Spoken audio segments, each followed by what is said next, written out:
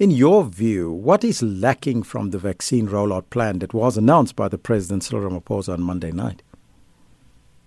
Maybe it will be disingenuous to say we must focus on the national plan, because the national plan is just a framework of how provinces should roll out the plan, because the actual work should be taking place in provinces. Now, our concern has been, as Dinosa, that the Department of Health, whether national or provincial, seems to be very reactionary when it comes to COVID management. We all knew that we were waiting for the vaccination to arrive in the country by end of January. But we've been battling to get a rollout plan from provinces, because that's where logistical issues need to be ironed out, infrastructural issues need to be ironed out. But we've been struggling to get that rollout program from the provinces. We have the framework that these will be prioritized in phases as per the President. But for it to be effective, you need the operationalized plan that is down there in provinces, which, as Dinosa, we only received it last week. And so what do you make of that plan? And have you been involved in any planning strategy with the Health Department in preparing for this massive rollout of the vaccine? Yes, we received the plan last week. It was a presentation done by the department where they were telling us what we know, which are the basics, that the rollout plan will be in phases, it will target the following categories. But what is glaring in the plan is that there is no clear plan of saying, for example, when you're talking of vaccinating the communities, do we have enough human resources that will roll out the plan? Yes, we understand on phase one, when you're talking about institution will be vaccinating itself, the healthcare workers. But the main problem we are facing is that when you go out now to the public, where you need to vaccinate a large number of communities, do we have enough capacity in dealing with that? Because remember, while we are vaccinating people, we are not off the woods yet when it comes to COVID testing and COVID positive people. So the teams that we are having at the current moment is focusing in the public in that aspect of testing and treating people with COVID. Now, it means when you're rolling out the plan to vaccinate the community now, not the healthcare workers, you need to have a plan now to say, on top of the outreach teams that are there, what plans are you having?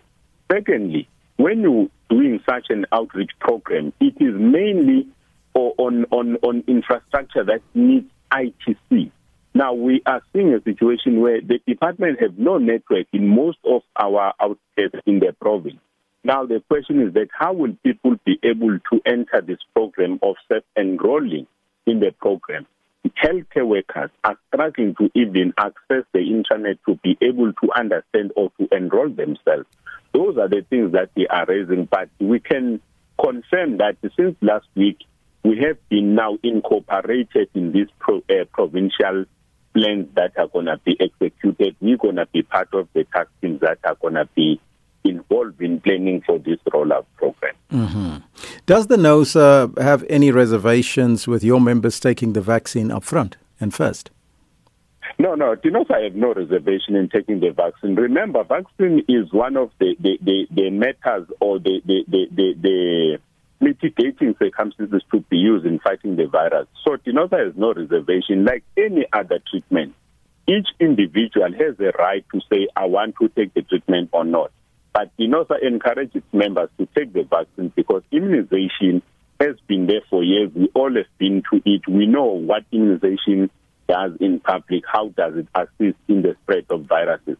But we cannot compel our members with their own issues in taking the virus, because when we listen to our members we're not saying they don't want or they don't believe in the virus. Our members, they were saying, this is a new vaccination which is coming for the first time in the country. It will assist to educate them to understand it better from the side effects, from how it is going to be administered, because they are the ones who must administer it. Mm-hmm. Further to that, remember, when you are giving any individual medication as a health professional, you must have more information in explaining to the person so that when you inject that person, the person knows what to expect when taking such medication. Yeah. So that was a part that was lacking when it came to our members, but not that members don't want to take vaccine. Just lastly, what do you make of the president's call for Cuban doctors to be nominated for a Nobel Peace Prize in their contribution to the fight against this pandemic and not South African healthcare workers?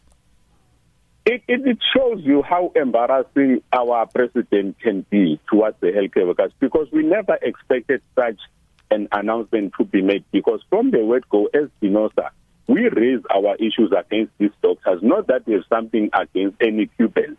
We were asking a similar question, that these people are coming to our country, they are paid to be here. They are not here for free. Now they are being praised for being the one who are fighting the virus, while our own doctors were here. Because I'll count on my province, there were only 21 given to my province.